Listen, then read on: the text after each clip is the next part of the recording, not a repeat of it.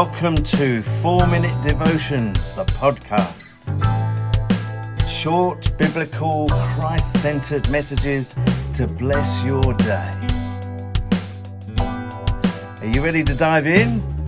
All right, let's go. Resting in uncertainty.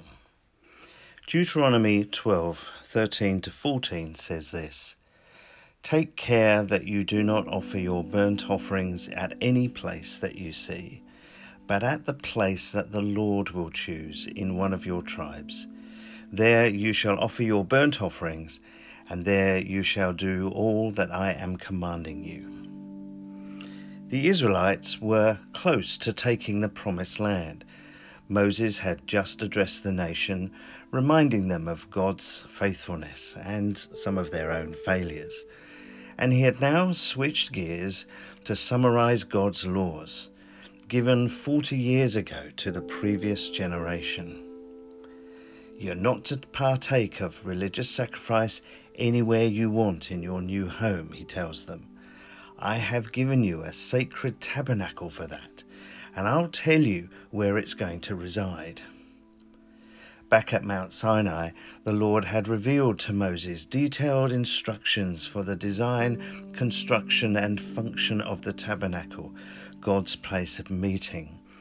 It had travelled with them through the wilderness wanderings, and when the new land was taken, it will find its place of rest when God reveals it, eventually.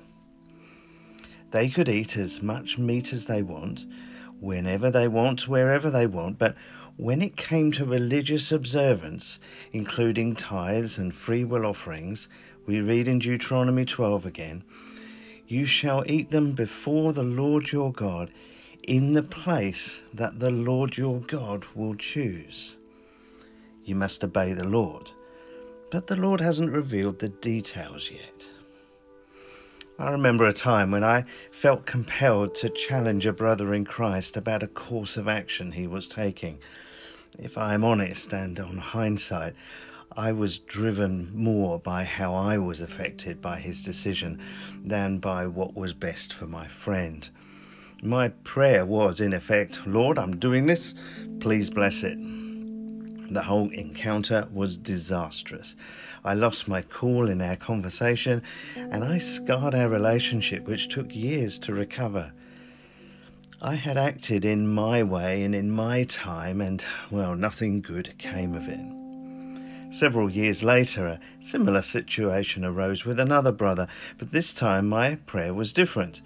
Lord, I want to help. If I am the right person to have a conversation with him, please set up a natural opportunity.